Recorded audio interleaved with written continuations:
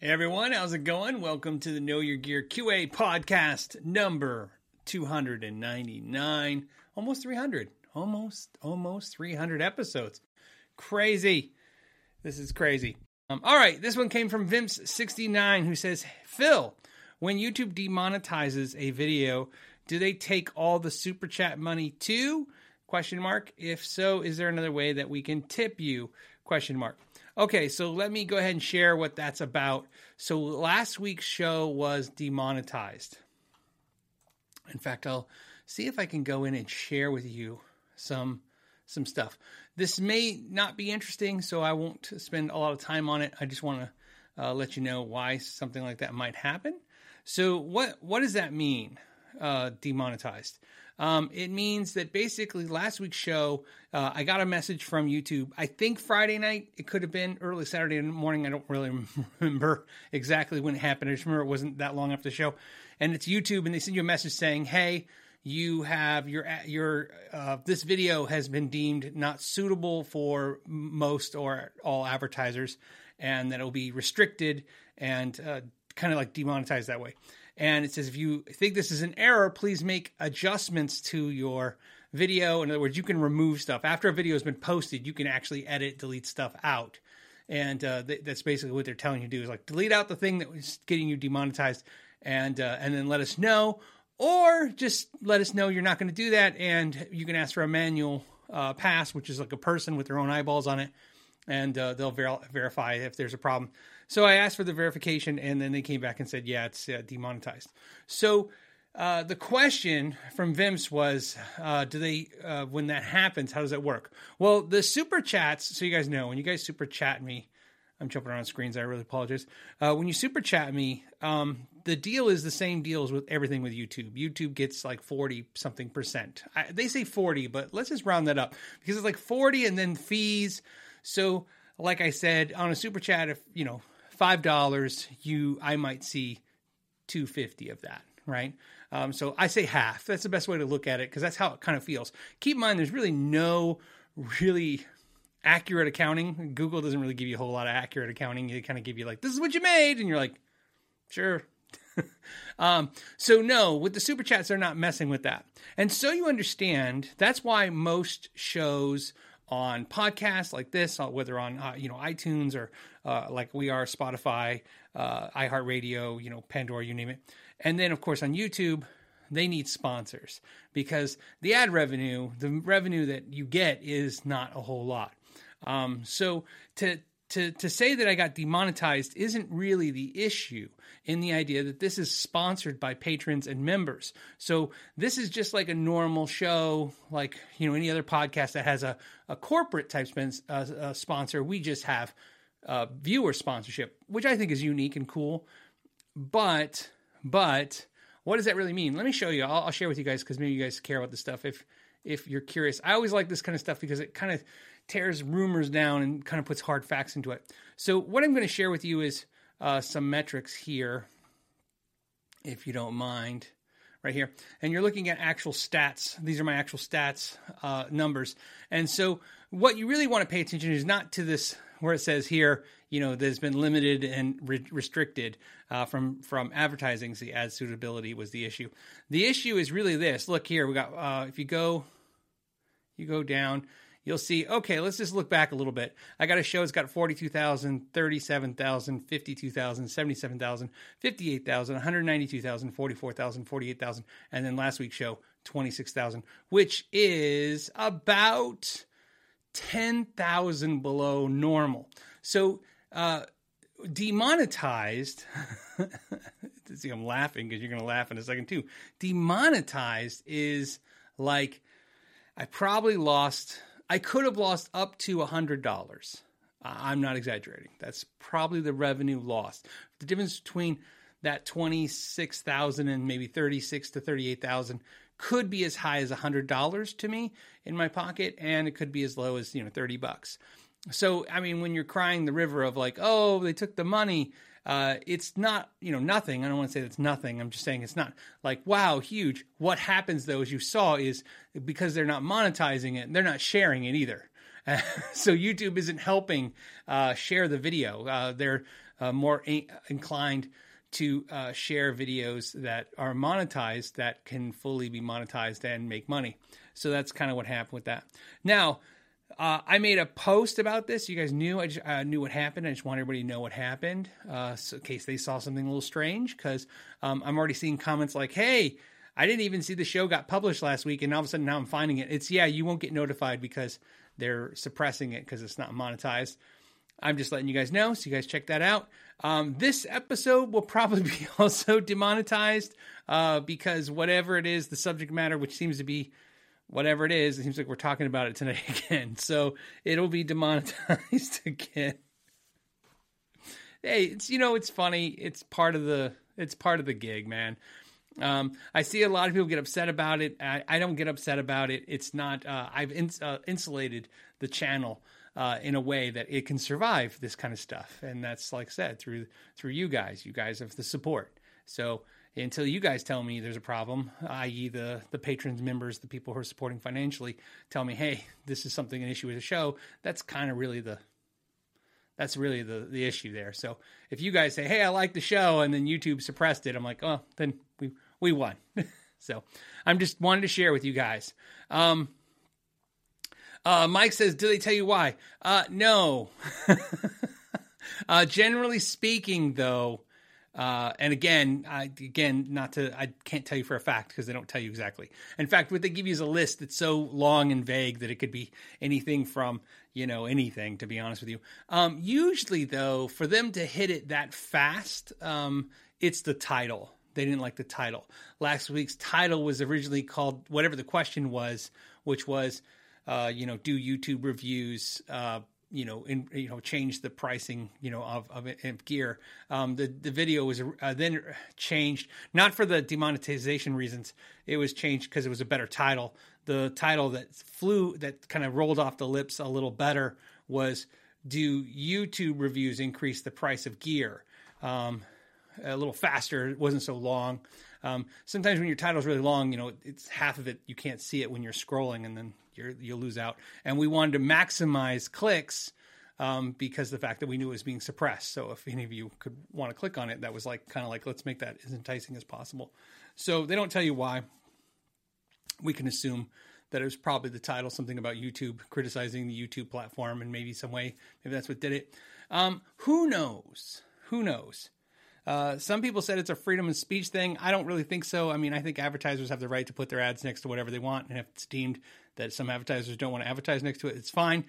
But my real concern is whether or not you guys the people who want to watch the show get notified that it exists. So that's why we have www.knowyourgearpodcast.com. So you could go do it and find it there. So if you feel like YouTube is suppressing the show on you, well, then go to the website and there'll be links and stuff there. So there you go. And so, it's not uncommon. I'm sure you hear it all the time from YouTube channels. It's not uncommon to be demonetized for all kinds of reasons. Everything from copyright strikes to, everything. You name it. It's been hit. Okay. All right. Let's, but that's also means, I think actually, and I said I would be brief and then I'd take it forever. I also think that means we're doing the right thing here. I kind of feel like if you're too, I don't want to say not edgy, but if you're not, I basically think if we're sugarcoating too much, if no one gets offended, if no one is unhappy with what's said on the platform. Again, this isn't a show about upsetting people or shaking the industry, but I mean, obviously it's trying to be truthful and upfront. And if you're truthful and upfront, something's got to land wrong, right? It can't all be like, kittens and puppies. Okay. We have questions. Let's get to some questions. Let's do some early riser questions. James says, so Phil, if Fender can change their limited status, I'm sorry, I'm laughing because I already know what this is. Okay, if their limited status of the production amount of the Marlin Blue Her Strat, can't Badlands increase the GX1 amounts also? Okay, so what is this? James, I wouldn't have saw it, but I saw Guitologist SPF I'm trying not to say the bad word. SPF show today, and one of the subjects I was interested in was that subject because I knew he had talked about it before, and also I knew I was available, and I was really curious because I had a really different take than maybe his, because I'm such a gear nerd. Everything goes to gear nerd in my mind for me. So if you guys don't know, let's actually look. I'll share it with you guys. I'm gonna see what this is because I didn't find anybody talking about this one particular thing, and I could be wrong because hey, let's just pull up. Let's just pull it up here. Okay, so let me share this with you guys. All right, what we have here is the Fender limited edition Her Strat in Marlin Blue, and Blue Marlin. Okay, and the importance of this is they were going to do 300. That is confirmed. Not only did I see the guitarologist do it, but I saw somebody else confirm that it was published that they were making 300 of these limited edition guitars.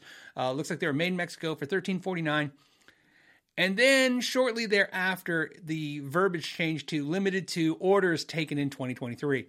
And there could be, and what's really interesting is that could have been a typo mistake, which it doesn't look like that's the case, okay?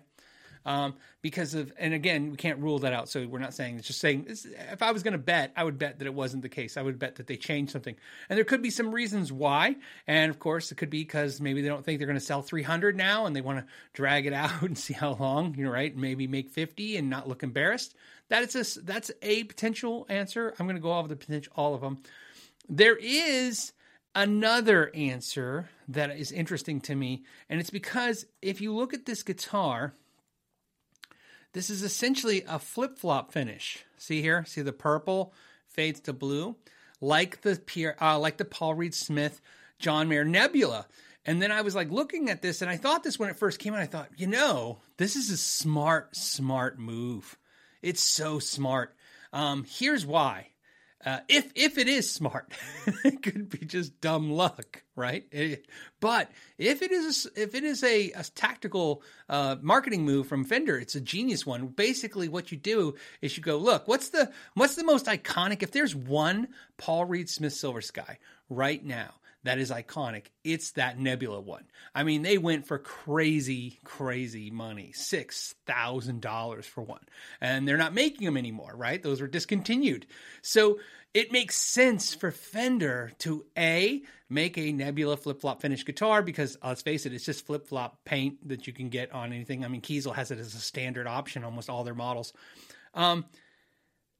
You do a model with that, and then you put an artist next to it, because then it doesn't look like you're just flat out going, everybody's not going to go out flat out and go, oh, well, Fender's just making a Nebula now.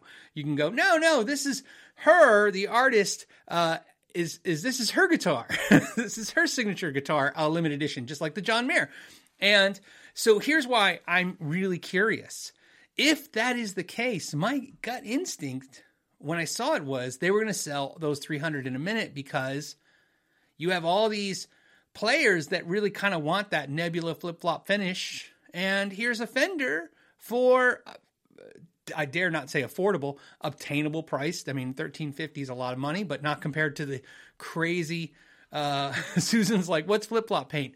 It's sometimes referred to as chameleon paint. It has another name, an official name for it. It means that as you turn it, if you guys remember, I did the Ibanez guitar, it does that too. As you turn the guitar, the finish changes chameleonly. It goes through like green to purple to blue, right? So sometimes referred to as a flip-flop finish. And then I forget the official name. Somebody will put it in the, put the original, there's a real name for that paint. So put that in the comments if you guys know it, for everybody. Anyways, my point is they could have sold the 300 out and in a minute and then thought, whoa, we're on to something really big. Let's ride this out for the rest of the year, and then put it for 2023 to see how many orders they get from dealers throughout the year. So that could be the thing too. So why did this come up? Well, this came up because James said, basically a Fender can change the status and say, hey, it was limited. Why can't Badlands? This is a great idea. One, I'd just say on the ethics on that alone, I wouldn't do that. Okay. So let's just say that. Okay. And so you understand I kind of painted that corner for Badlands on my video when I said we expected to sell, 3 and we can sell maybe 50. And the reality was, I think I talked about this. We had the discussion, all of us. There was, the entire team that work on the guitars, that build the guitars, that manage to do everything from who does the internet, the website, and the social media. And we said, well, why not? Hey, why not 60 before we officially close the doors on the 50? And here's the reality: we just physically can't make more than 50. I mean, there's just no way to physically make them and get them turned around in the time we promised and hit all the promises that we made, which were many promises that we made about the quality and everything. So, I mean, it was just like, okay, we can't do it. So then there was a secondary discussion about what about doing a second run? In other words, not so much, maybe do 50 and then 3 months later, open up another 50 and then call it, right? Because we can retire at any time. And the reality is that, one, it's an ethics thing. It's like, look, we said max is 50. We got 50 orders. That's really pushing it. We can come up with reasons. We can come up with reasons in our head why we should try to push it to, more. And, but realistically, it's what we said. And like I said, we feel confident 50 is a good number to build and that we can manage that. And trust me, and just also so it doesn't come up later is like, oh, so you guys thought about making, even though you said you only do 50. Our concern was we turned down about 50 offers, our 50 other orders. So again, you're sitting there in a meeting, you have to discuss all the ideas. And of course, one of the problems is if you shut down a line of limited edition instruments, when you have as many orders that you can't, or attempted orders as you have orders, you might have a problem with your secondary market getting, kind of like the scalping thing going where the people are. By the way, Abe says it's ChromaFlare. There you go. Thank you guys. Simon says ChromaFlare as well. Thank you. And so then we were like, well, how do we stop that? And, we decided, look, it's our first run. Let's just do the 50. We said we'd do 50. We'll figure it out from there. You know what I mean? We'll go in the next run and figure it out. So that's why.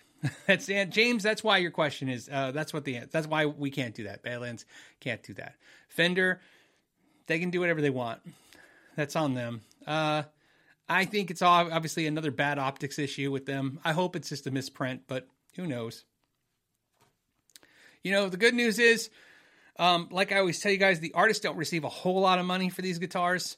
And so. At least more guitars mean she gets paid more because she gets a royalty from that. So good for her. Good for the artist. I think the artist should be supported when they do these collabs. I know sometimes it's so easy to get on the artists and be like, all the things that I hear on the internet or see on the internet about artists being greedy. And the reality is, having no skin in that game. In other words, as I'm not an artist and I haven't done licensing as an artist and I don't license, we don't license guitars with artists. That's not something that's in our business model. It's going to happen. I find I see more companies taking advantage when they can than the artists. And I'm not saying, I don't want to point fingers. Artists aren't perfect either, but, more times than not, you see kind of like the guitar companies taking advantage, that I see of the artist than the artist the other way around. That's just my opinion for whatever it's worth. And, so I like seeing the artist come out ahead. And I think she's coming out ahead in this deal. And the guitar looks great. So order one. Why not? It's pretty cool. So, although I'd like to point out that for a little bit more, you can get a Delos in that ChromaFlare paint job. And I think that's obviously my choice. So, 3J Music says, hey, Phil, have you ever kept a piece of gear or kept something unmodified strictly for the sake of videos? For example, not changing out a speaker or pickup so that it can be accurate. Let me make sure this is clear because sometimes, there's a YouTube presence. I make content and the content sometimes becomes even my closest friends seem to confuse sometimes the content I make and what my personal life is. Because, like I said, it's, because it's really the same person. I'm the same person, both sides. I don't really change, when I'm not on YouTube. I'm pretty much the same. But obviously what I do on YouTube is more for viewership and then less for me, right? I'm not really sharing a whole lot of things about me all the time. So reason why I say that is in the majority of my guitars, like look at some guitars behind me. And again, let's just take a look. I'll look at the screen. So that G&L is unmodified. That Charvel is modified. It's been painted in new pickups. The PRS behind me is not modified. The Floyd Rose guitar is not modified. The Delos Kiesel is not modified. The Beltone, the other Kiesel, the Nags, the Gibson, this Fender, this Dean Electro. There's another Fender, Ibanez. None of those guitars are modified. So out of all these guitars, I only have one guitar that's modified. So the reason I say that is I don't really modify my own guitars a lot. You got to think of it like exactly, and again, this is just for the analogy's sake. Think of me like a mechanic, okay? I work on cars all day. I show you how to fix your car. And when I go home, the last thing I want to do is work on my cars, okay? I got into this because I love doing this. And then I turned what I love doing into making money, which is, fixing people's guitars and modifying them and doing that. And then that later translations into showing people, which is on YouTube.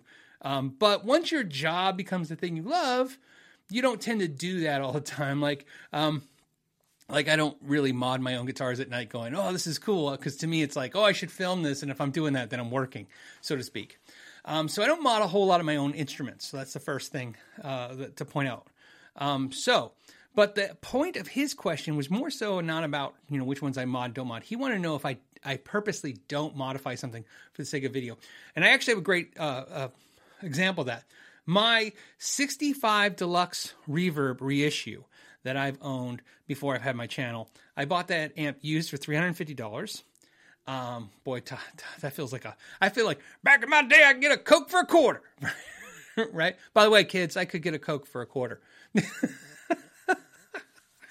So anyways, that amp I bought used, and it came with a British greenback Celestion in it. That's what's in it. That was originally in it, and I would do my review videos early with it. And then one day I thought, okay, well, now everybody's going to be like, well, I don't know what that amp sounds like with a greenback Celestion, especially an old one, because it was really old and it sounds amazing, especially in that amp. And it hurt my soul to do this, but I did it. I took that speaker out and I put the stock. I had to buy one online, the stock Jensen that comes in that amp. Back in that amp that's in there now. It's a good speaker. I have no issues with that.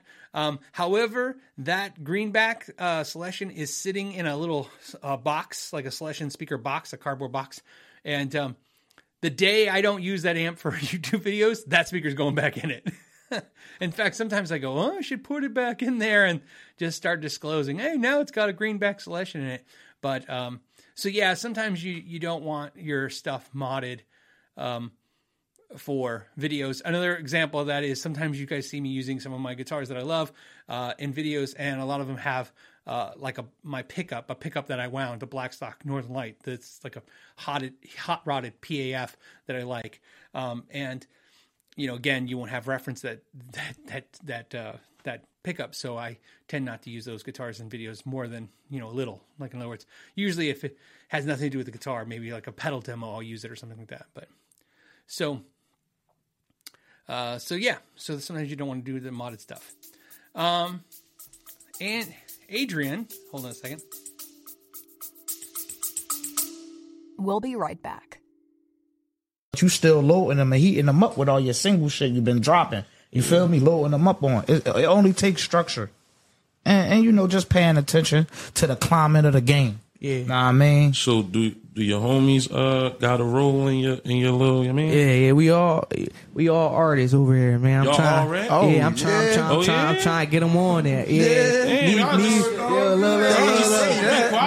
Look. We all artists, man. You feel me? We gonna have this like, bro, me and my man Kai, we be like, I don't know, we play with this shit right now. I ain't gonna lie, we play with this shit right now for I ain't gonna lie. Don't play with it. No. Take that shit serious.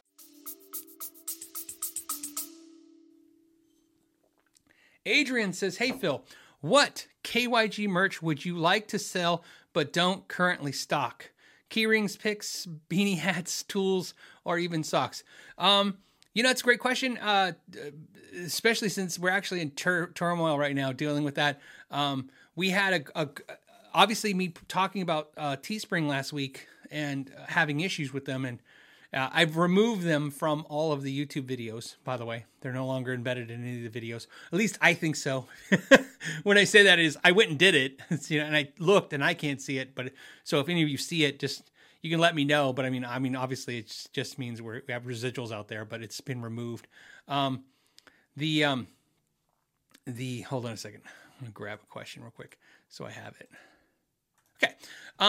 So long story short, somebody reached out to me and said, hey, I do merch and I would love to do your merch. And so, of course, I handed it over to my lovely wife, who now has the horror of not only running Patreon for me and now Instagram, she's now going to run merch. Nightmare for her. That will be her main focus for me to help me on the group now. And she has samples coming right now as we speak. And we're going to change the merch lineup, level it up a little bit with quality. Cause again, we're not really happy with the Teespring stuff. And, then that's something that will be done then. I know she added picks cause I saw her order picks. So we'll have Know Your Gear picks. I think that's to be included with the shirts or something like that. I'm not sure, but to answer your question, I haven't thought about keychains. You said keychains, key rings, picks, yeah. Beanie hats, I don't know. Socks, maybe socks called Last Days. Know Your Gear Last Day socks. I would be up for that. You know what I love? The reason I like this question, obviously, was an early question, so that's why I grabbed it. But also, if you guys have suggestions, you put those in the comments of merch you'd like to see.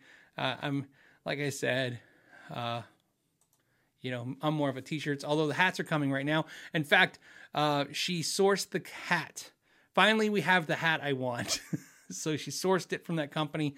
You'll see why when you see the final hat, why I've been so picky. There's just a hat I like. Look, I'm a guy with a haircut that needs a hat. Okay. So I'm very particular about the hat and how it feels on my head.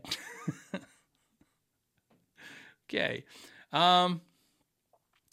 We have Ray. Ray wants to know, hey, Phil, did TC Electronics go out of business? No, not that I know of. TC Electronics was purchased a while back now, like quite a while back, more than 5 years ago, I would say, for sure, because it's, a few years before COVID. So I want to say 2016 seems right. They were purchased by Behringer. So I would imagine they wouldn't go out of business because Behringer's too big. I would say that if they're gone, which I don't think they are, and I'll explain that in a second, they would be shelved. So let's just, I'm not saying that happened. I'm just saying that would be the terminology. They wouldn't really kind of go out of business. They would just get, as a brand, be shelved and not used. My understanding is they're fully used by Behringer, and Behringer still owns them, and everything is fine. I have no reason to think other than that. However, you have to understand, because Behringer purchased them, in that purchase, one of the things that happened was, of course, they were immediately removed from companies like Guitar Center, who does not know and does no longer has a relationship with Behringer, which was a very public. That was a public breakup, the Behringer Guitar Center guys. If you guys ever Google it, it's funny when Behringer basically said, hey, we're leaving Guitar Center said, hey, we're kicking Behringer out. And Behringer's like, no, we were leaving because you didn't pay us. See, you didn't pay us? And then Guitar Center's like, no, their stuff's crap. I'm paraphrasing, right? All this stuff. And what I remember about it to this day is then, for some reason, Sweetwater out of nowhere posted a thing saying, we've been with Behringer for years and we never had a problem. And also, I think they alluded to something like, but we also pay our bills. It was a weird, and again, I could be magnifying it and making it sound a little bit worse than it was, but that was the vibe you got from it. I don't think many people would be taking a much different vibe than I just explained away from that situation. Not normal to see big $100 million companies be publicly fighting each other. But so no Behringer at the Guitar Center. John wants to know, Phil, do you ever use an electric screwdriver during repairs and making pickups? Pluses and minuses versus manual? What do you recommend? If you guys watch me in a lot of my videos, I have a screwdriver set that was given to me by a customer that he worked at Lowe's. God, I hope I don't mess this up. I hope he didn't work at Home Depot. He worked at Lowe's. I'm pretty sure that's accurate.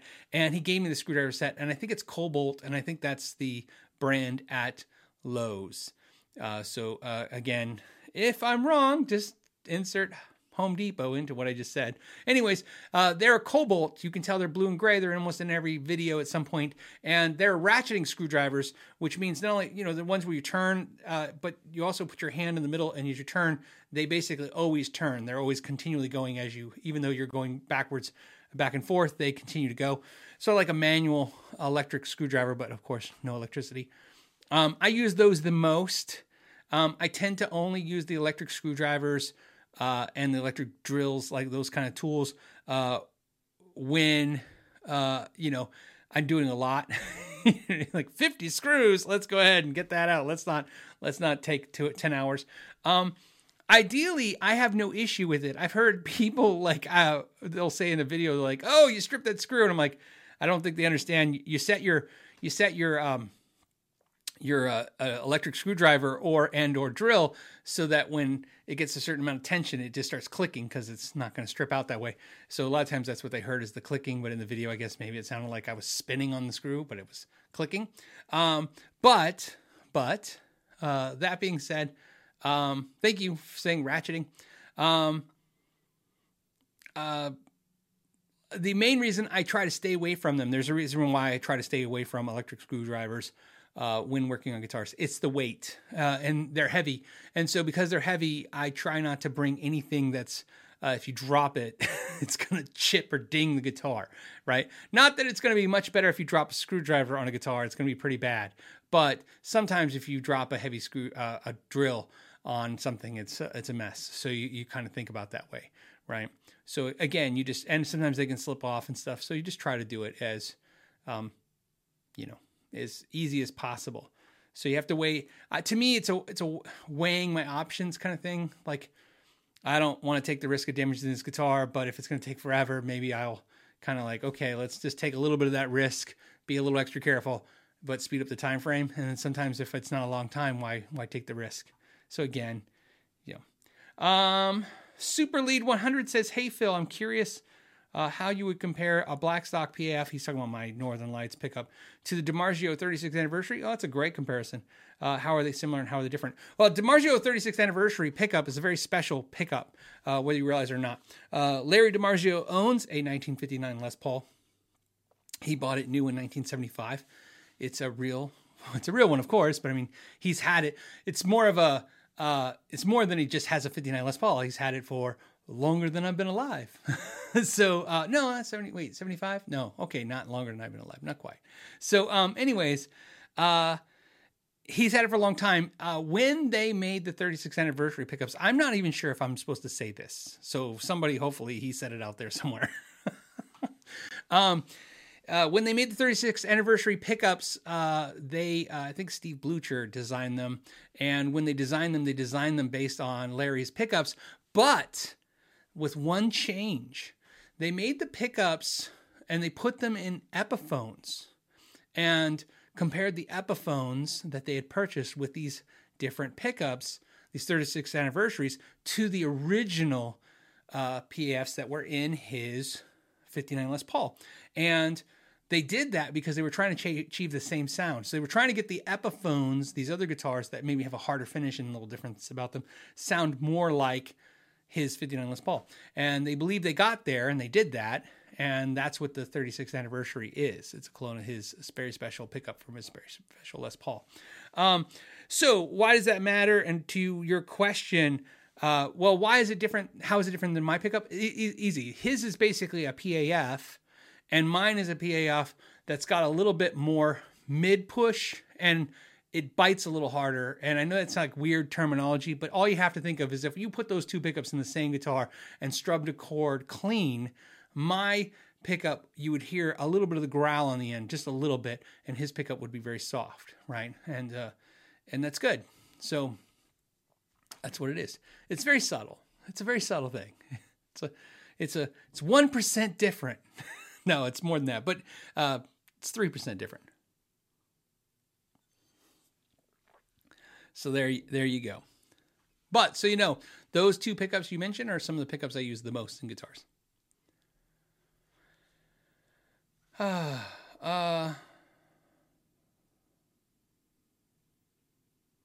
Okay. Hold on a second. Jumping around here. Okay. We have...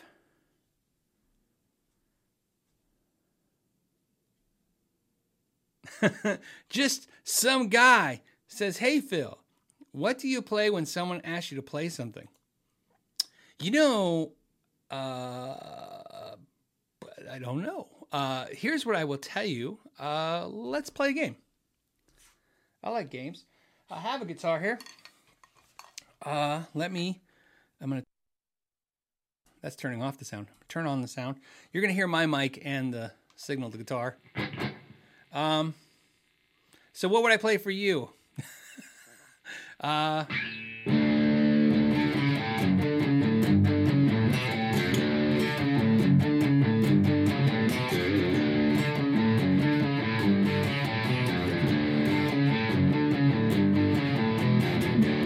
So I guess Bowling for Soup.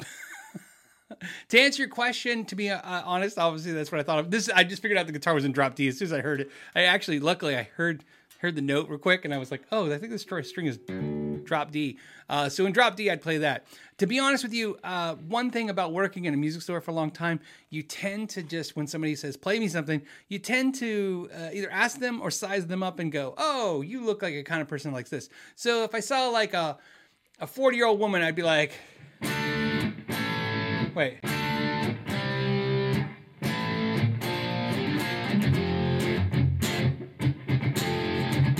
just got demonetized.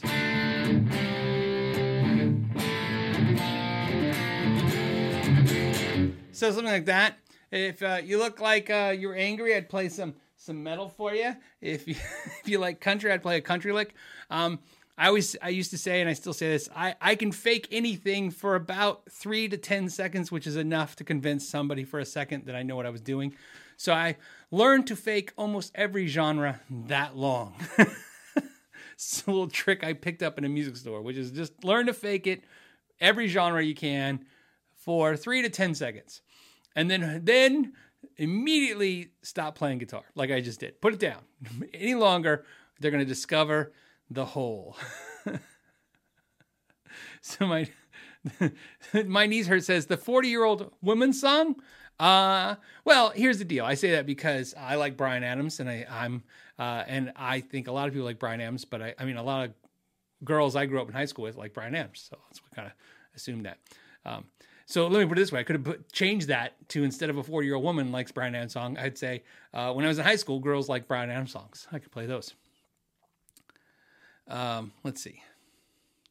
Brian wants to know what pickups are in the bell tone. I believe these are, I have no idea. I think they're TV Jones P90s. That's what I think they are, but I would have to confirm. But I don't know. He gave me a really nice sheet, and I haven't read it all the way through yet. Okay.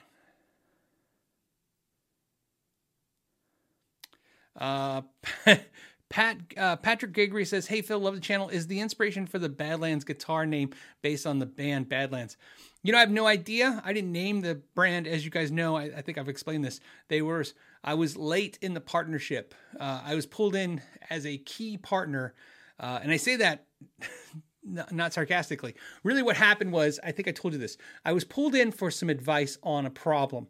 I gave the advice and apparently solved the problem.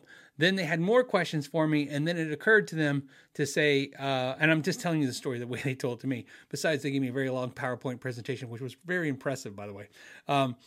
They were like, hey, if we have to pay him every time we ask him a question, why don't we just see if he's interested in being part of this?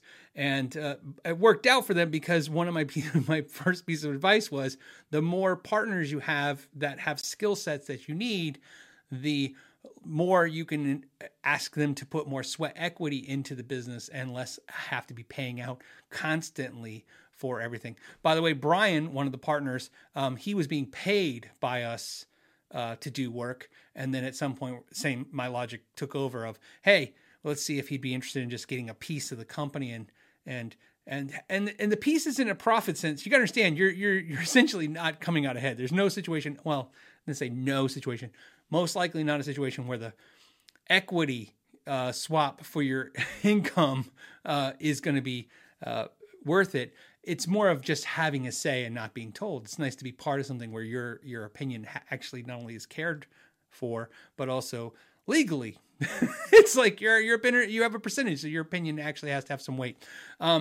But that being said, I have no idea. I think they just started picking random names. Like I'd heard they throw like Wicked something up, and that's just what they did. And keep in mind, also the names were picked, and then they had to do trademark searches of what they could get, and that was a big part of it. That was one of the reasons, one of the few reasons that when they were pulling me in was trademark information. They wanted to know how to trademark stuff and how to go about that, and setting up the LLC and the accounts and all that stuff. That's something else I was very versed in. So, yeah. So the answer was they picked the name, and the trademark lawyer did the research and said, "Yep, we can get it. Let's go ahead and go for that." And I think that was about as easy as that was for Logic.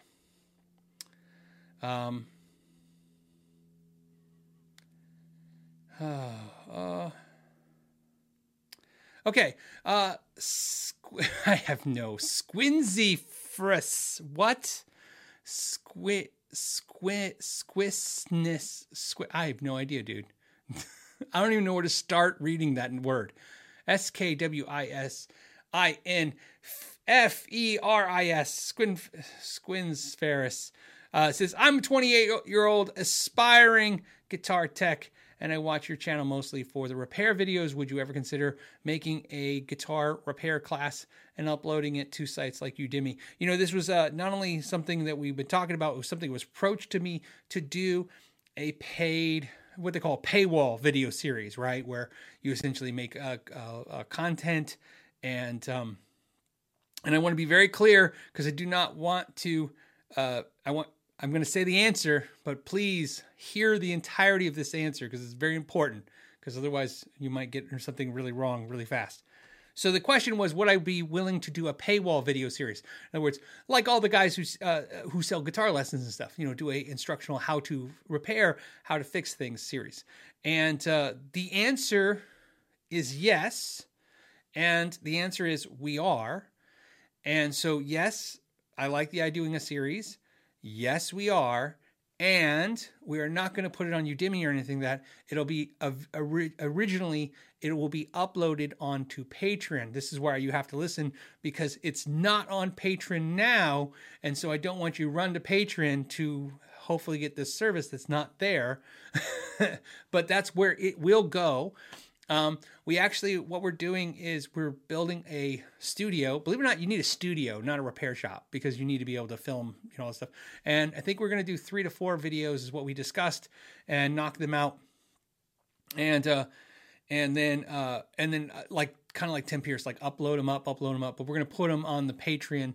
And the members will get them too here on YouTube. Basically, it's like behind a paywall in that idea.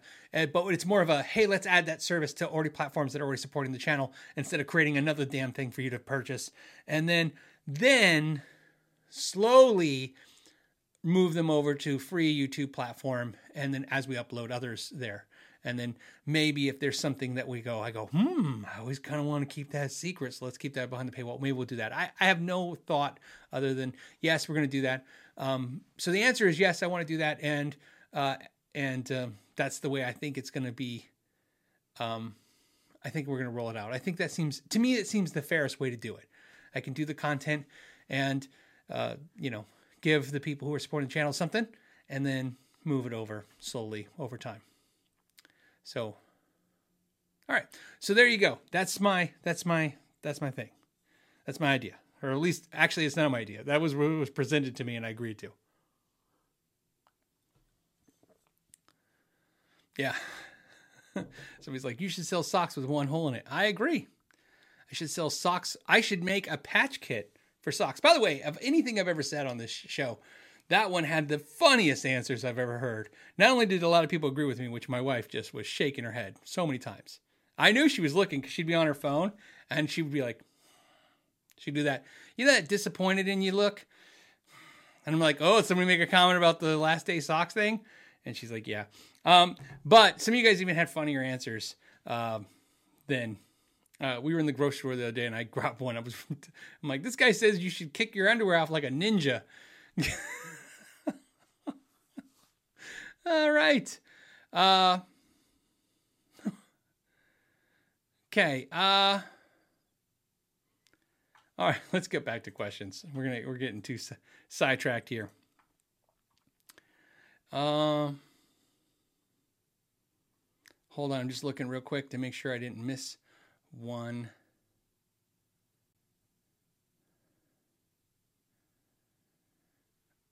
Okay, this is from Scooby Stapp. Scooby Stapp says, Happy Friday, Phil. I believe this is the first question of the day. No, it was the second. Scooby Stapp says,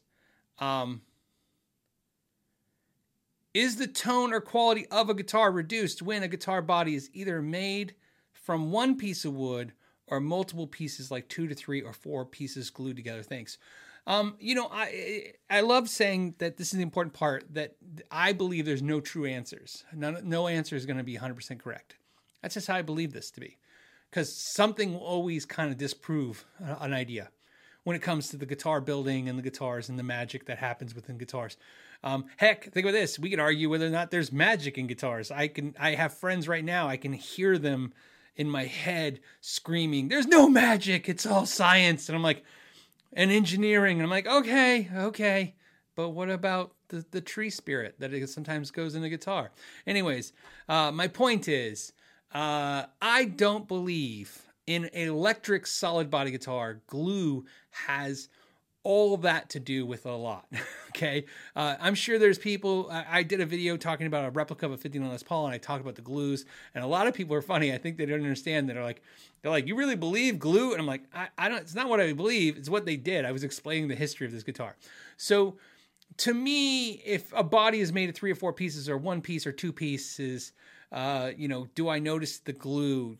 Here's the problem. I don't notice, and I don't notice it for a ton of reasons. I think a lot of things in the electric guitar world, they are real things in the acoustic guitar world. And then by logic, which meaning maybe an absence of a logic, and in my case and everybody else's case too, we try to adhere those theories to electric guitar. Obviously, that's where a lot of tone wood debate comes from, right? I mean, tone woods are a real thing in acoustic guitars. There's no question about that. And that's not a doubt that they affect everything. On electric guitars, not as much, or maybe not at all, depending on how you believe on that. But to me, the how much glue is in the guitar, and I mean, here's the problem. This is why I say this. Let's say I just said I agree. Somebody says, hey, if there's a 3-piece body, all that glue in between the vibration doesn't transfer the same way and the guitar doesn't sustain the same way. And I could go, okay, but that necessarily doesn't mean it's bad in quality or any other way. It could just sound different, and sounding different sometimes is good. And the reason I say that is because I have guitars that I love and they're not necessarily built really well. And I have guitars that I don't love as much and they're built very well. In fact, perfectly. So again, I think there's a little bit more to the ingredients. There's always something to do with the recipe and the execution on that. So to answer your question, I personally don't think it matters. And one of the reasons I personally don't think it matters is I'm afraid to give an answer in something I really can't even substantiate. For instance, if I was to say, I don't think a guitar that had 2-piece body sounds as good as 1-piece, and a 3-piece sounds as good as 2-piece, when most of my guitars, I'm not even sure how many pieces are underneath there. I know what factories tell me, but I've found a lot of guitars don't have what factories have. I think imported Asian guitars seem to be more problematic in this, okay? And again, we're not excusing any of the American-made USA builders by any means. I've seen shenanigans in that part too. However, I have seen a lot of guitars where they're not the things they say they are. And so, you have to watch yourself because you might be going, man, I like basswood, 3-piece basswood body is a tone suck, and this thing resonates like hell. And you're like, oh, it's a 3-piece basswood body. You just didn't know because it was underneath the paint. So that's my answer to that. And also, I'll end with the things I want to worry about the construction of the guitar. That's one of the things that just isn't going to make my top 10 list of things I care about. What I do, and I have said this before, is the reason I mention it in videos is it is a cost issue. It costs more. Bigger pieces of wood cost more. That's just a fact, especially as you increase the production of guitars. So I point out where guitars are glued together in videos, but more so for 2 reasons. One, if a guitar is expensive, hopefully you don't want to see a lot of that, because what made the guitar expensive then? And also, if a guitar is inexpensive, you don't mind if you see more pieces. It seems normal. But most of the series, when I do these deep dive things, I'm pointing all that out, and when I use my dry erase marker and I'm tracing out where the wood glues come together, it's more just informational. I just want you to see it. Like, hey, this is so you know, this is what a $500 guitar, here's how it gets constructed. Here's a $2,000 guitar, here's how it gets constructed. So one of the things I think we all can agree on is nothing, because it's the internet. One of the things the majority of us will agree on is that when you work hard for your money, you want to feel like when you gave that money to somebody and they gave you something back, that thing they gave back had value, right? It was worth what you paid or more, hopefully. And that's why I kind of go through things the way I do, is because I realize when I'm making a video, I'm really potentially helping you either A, make a purchase, or B, give you information on a purchase you just made that you might be concerned about or happy about. And I want to give you information more than opinions. I don't want to be like, yeah, Bob, you did a great job. Purple. Of course, it's a great guitar. It's purple. How can it not be great if it's purple? I want to be able to say, hey, look, here's what I see. And if you want, you can compare it to other guitars I've reviewed in the same price points and see how they compared. And then I'll tell you how much the company really worked hard to get your money. So, yeah, Jim says you work hard for your money, so they better treat you right. Yep, that's exactly it. So, yes. And tone glue. Okay. Let me answer this one. This is Antique Rocker says, hey, wanted to try a headless and I needed a travel rig. I got an eArt headless GW2 due to your deep dive. Weirdly, it's my longest 24 fret, 25.5 inch scale guitar and shortest 33 inches. Okay. Guitar. Love it. Thank you. Yeah. Here's the thing. I had a meeting this week with some of the guys at Kiesel. Brandon at Kiesel is a great guy. I enjoy every time I get to talk to him. And I was telling him about eArt guitars and how good they are for the price. They are definitely the thing to chase when it comes to, affordable guitars that are good. And what's funny is I see sometimes people are like, oh, they find the bad one and they kind of highlight the bad one. I'm like, look, I told you guys, the one thing that if you could learn one thing from this channel, maybe over any other channel, and again, I would never presume to be better than any channel in any way. But what I will tell you is one thing that I've learned from a lot of experience is that when you look at inexpensive guitars, consistency is the coffin nail. It's what they have. That's their biggest obstacle, right? And so when you buy inexpensive guitars, I tell you, if you're a reasonable-minded person, which I hope the majority of you watching are, if you buy a $300 guitar off Amazon that promises the world to you, which is hemispherical frets and stainless steel and beautiful tops, and you get a bad one, well, please understand that's the risk you took with the fact that they're hitting all the features at a low price. You're going to probably get a dud every once in a while. And that's why they have a return policy on Amazon where you can just return it and get a different one. And then, I'm sorry, that's part of the problem. It's why I don't enjoy when I spend a lot of money on a guitar and I have that problem, I believe, as I've learned from the factories, that when you're buying expensive guitars, consistency should be easier for them to obtain. It should be easier to get consistency because A, they have put in a price point to give you that. You do not expect to see a $3,000 guitar have consistency issues when the employees should be paid better. The materials should be more quality. The QA can spend longer on the guitars. There's, there's a ton of reasons why that should take place. And so like I said, so that's my way of saying, I'm glad you got a great one. And like I said, for everybody else who's got a great one, I'm happy for you. And if you did get a bad one, there's a reason why I tend to lean towards brands like eArt that are, to me, they're good for the money and they're sold on a platform I trust. When I say I trust, please don't understand, I'm not saying I trust Amazon as a company. I trust their return policy. In other words, I trust that they will take care of you. So there you go.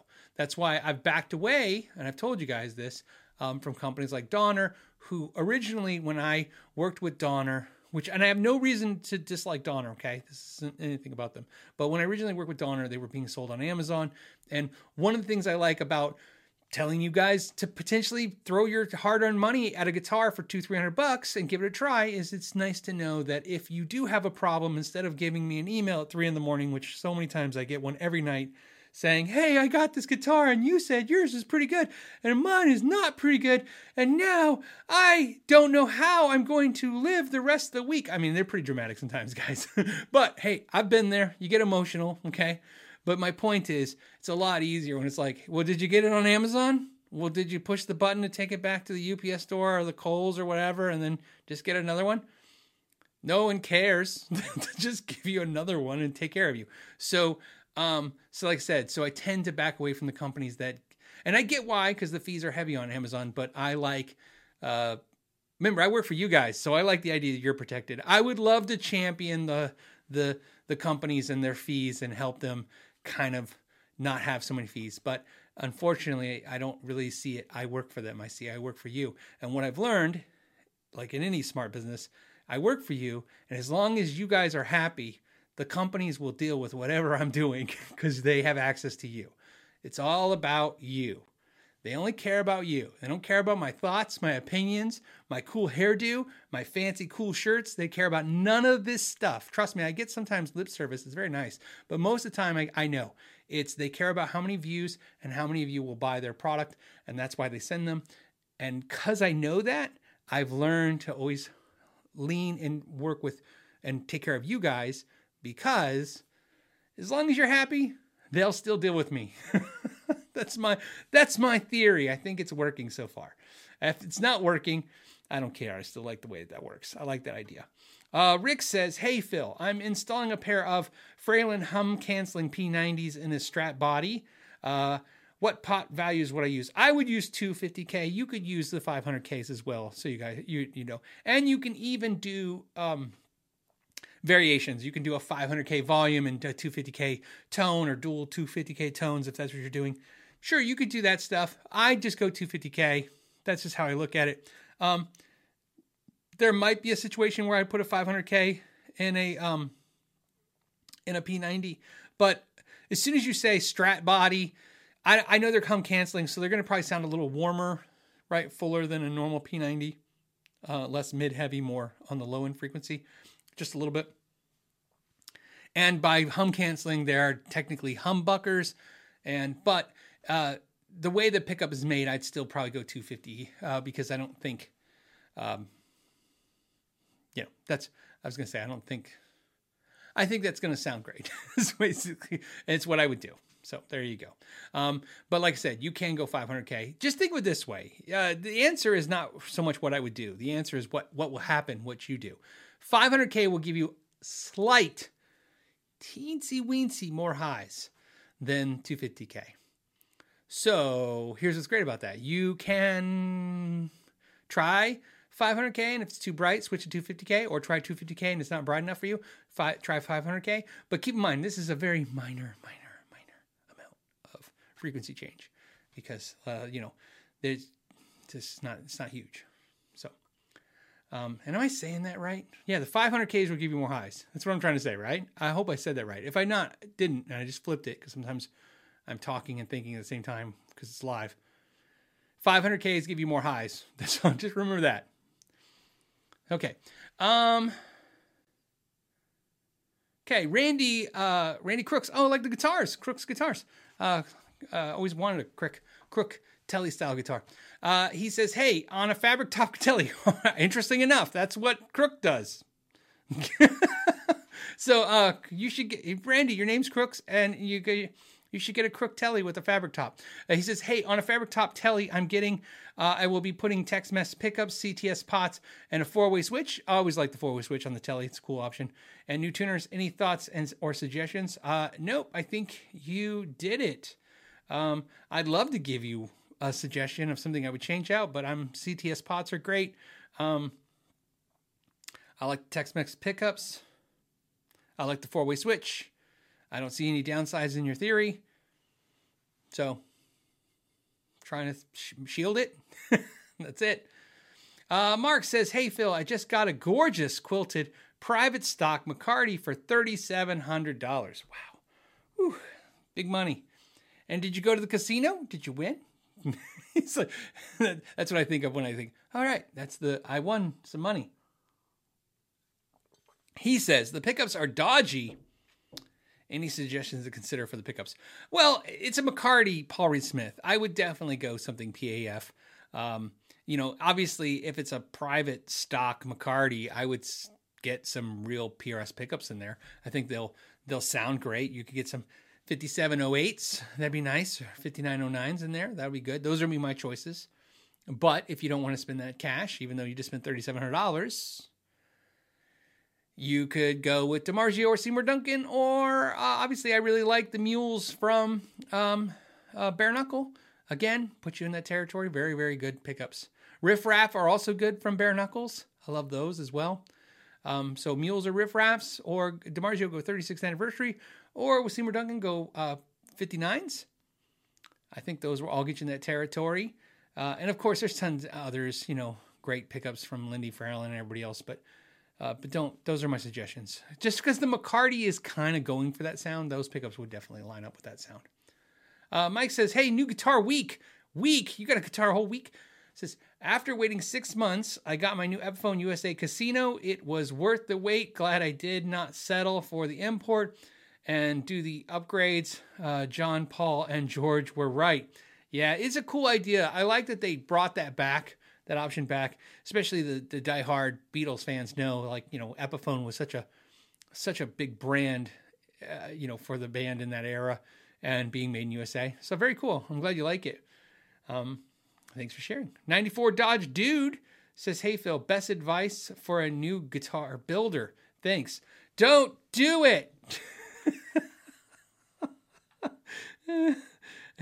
Yeah, I'm not going to say anything without saying the story. I'm going to say this story 1,000 times.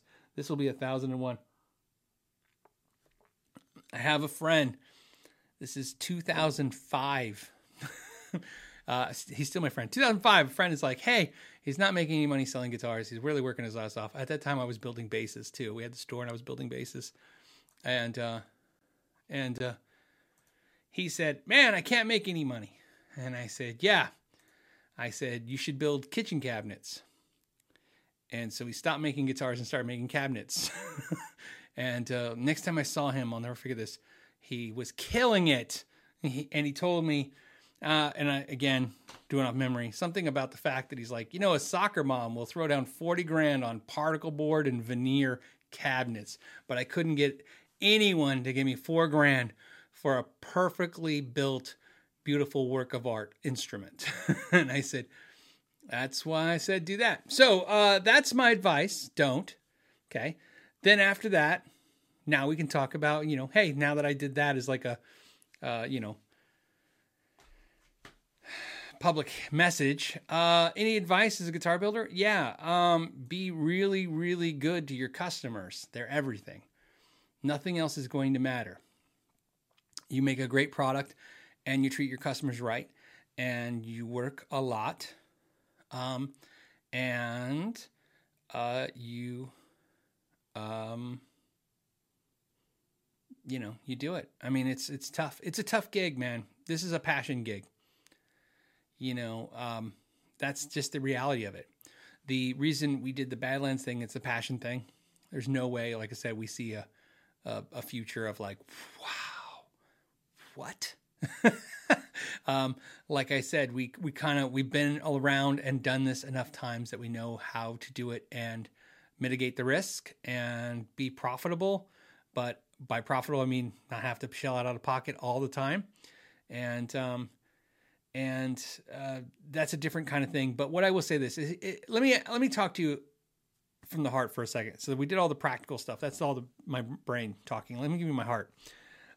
If you feel it in you that you have to build something and you have something to say to the world and you can build something that you think is unique and great, I totally think you should do that. I think you will be miserable until you do that, in fact. So I will tell you to do that. What I will only tell you is that, like I have a partnership. I've been on this channel for almost 300 episodes, and people ask me, would you ever start a guitar company? And I said, no. And I didn't. Like I said, people even, I think one person asked me, like, didn't you say you wouldn't do this? And I go, I never said I wouldn't do this. This never was presented to me. It never occurred to me somebody would do all the heavy lifting and then ask me to come in at the end and be like, hey, and then I get like all the credit too. I get way more credit for the Badlands deal than I deserve. Like I said, I was just at the end and I was there with just enough experience to kind of like dot those I's and cross those crosses and literally go, okay, it's perfect now. And yay, I did it. But what I'm saying is that basically, if you do feel you have skills that are missing, you should find help. So if you're great at building guitars, build those guitars. If you're horrible with people, get somebody who's good with people. Because let me tell you, your business is not going to go far if you cannot deal with people. One of the things that I hate to see is guitar builders, they see other builders that are crotchety or people that are in this industry that are not really good with people, and people tolerate it. And they're like, oh, so you don't have to be good with people. That is not the rule. That is the exception. Most people in this industry, if you're not good with people, you will not do well. Okay. The other thing I would totally recommend for you to do, 94 Dodge Dude, is read some of the books about Fender and Leo Fender. Very interesting reads, and especially the history of how, Leo was not really the sales of the company. He was kind of like the ideas, and the execution and inventions. And, you can come to your own decision about what you read. But in my reading, all I could about Leo Fender, and of course, interviewing all the people that knew him and all the people that worked with him, whether it be G&L and all the other people, what you really learn is that the person who sold the guitars was very valuable to Fender, and Leo just that's what he wasn't good at. So he found that skill set. So that's my suggestions to you. But you got to start with a good product. So first make a great instrument and go from there. Okay. Mr. S says modular Badlands guitar, pretty please. Not going to happen. Here's the thing about this, and I'm sure I'll always get questions about the Badlands guitars on every episode when it comes to like what's next and what will you do a bass? Will you do this? I will tell you this. Before you ask any more questions ever again about what that Badlands will do, just understand that the next 5 launches, which are only 2 per year, have already been planned. So whatever you guys suggest, you're talking about 2025. So if you want to suggest it, I'm okay with it, but you understand. I just want you to understand, like, there's nothing going to, change what's already like in the plan. It was planned out before the first guitar was ever launched to the public. We already knew what the next launches look like. We had mapped this whole thing out in a very long plan. Corey says switching a 2 P90 guitar, so it's DOS, to a single P90, looking for a creative idea to use a toggle switch. Okay, what to do with it, you mean? Thinking V1 T-cap. You know what? You can do that. Any one of those things will be cool.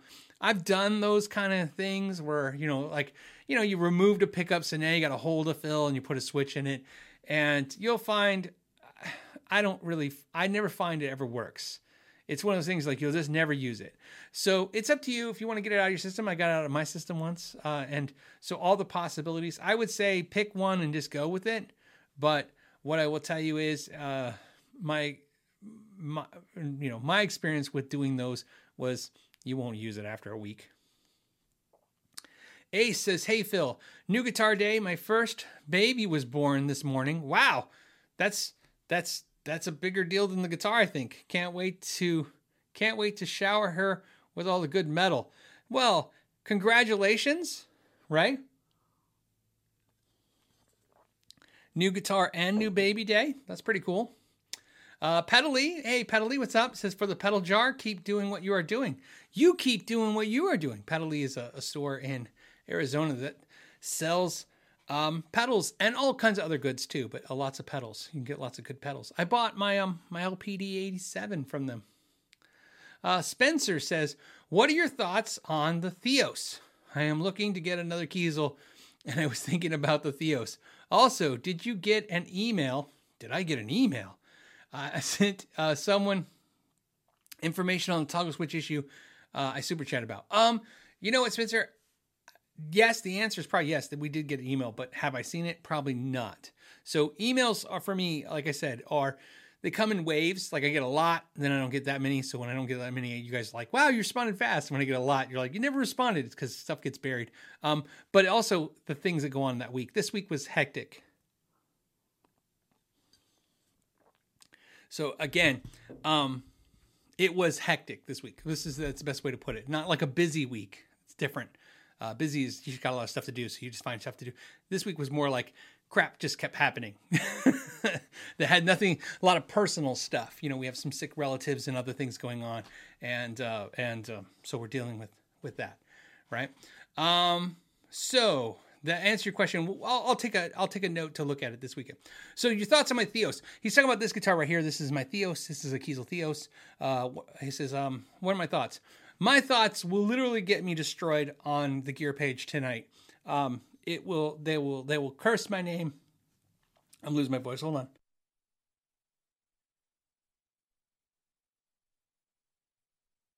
Yep.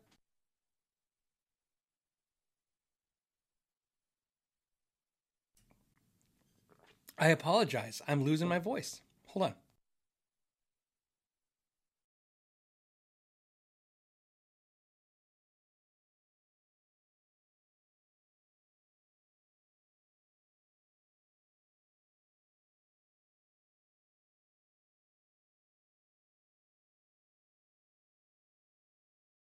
And we're back. I'm like crying. I had a moment. I had to tear up a little bit. I had to cry it out. No, interesting, funny thing about where I live in Arizona is in the summertime, when I do the show, the room is freezing. It's ice cold. Because we have AC on. In my office, you guys, I'm sure, all have homes. And like most homes, wow, if I don't lose my voice, it's going to be bad. Most homes, you have a room that's hot, a room that's cold. My office is the freezing room. However, in the wintertime, which I'm not even sure that that's what this is, the wintertime feels like it for here in Arizona, even though it's like 50 outside, which is for us is cold, the sun hits the window in this room all day, and this room is hot. So this room is really hot right now. So what I'm saying is I was drinking water, but apparently not working, as I'm really, really hot right now. I have lights on me, and this room is really hot. I would say it's probably, I'm not exaggerating. It's probably 88 to 90 degrees in here. So I lost my voice is what I'm trying to say. But Kiesel, back to Kiesel and the gear page destroying me, Theos. I like it as much as a Sir Modern. I have a Sir Modern and I have a Kiesel Theos, and I can tell you they are the same guitar. For me, if somebody disagrees, God bless you. Disagree all you want. I cannot, with 20 years experience ripping guitars apart, fixing guitars, you name it, figure out what is different about these two guitars. Other than the physical shapes of the neck, I could see why you'd prefer one shape to another. Somebody will say maybe, the fit and finish on the Suhr is better. I don't see that. I just don't see it. Again, you could prefer the Suhr all day long. Why am I saying that? Well, because I wanted the Theos because of that. I like the Ibanez AZ, as you guys know. That's a great guitar. I don't own it anymore. I had a bunch. I loved them. But I like the Theos more. And I got to pick everything on the Theos. I will tell you, I like guitar brands like everybody else. I like Paul Reed Smith, so I like them. Okay. And I like Tom Anderson. I like Suhr. I like these high-end brands, just like I like affordable brands. I like guitars. It's a guitar channel. I like guitars. I don't really have I like Gibsons and I hate Paul Reed Smith or something like that. I kind of like everything. Okay. And there's a reason why I like everything. Some stuff is cool because, sometimes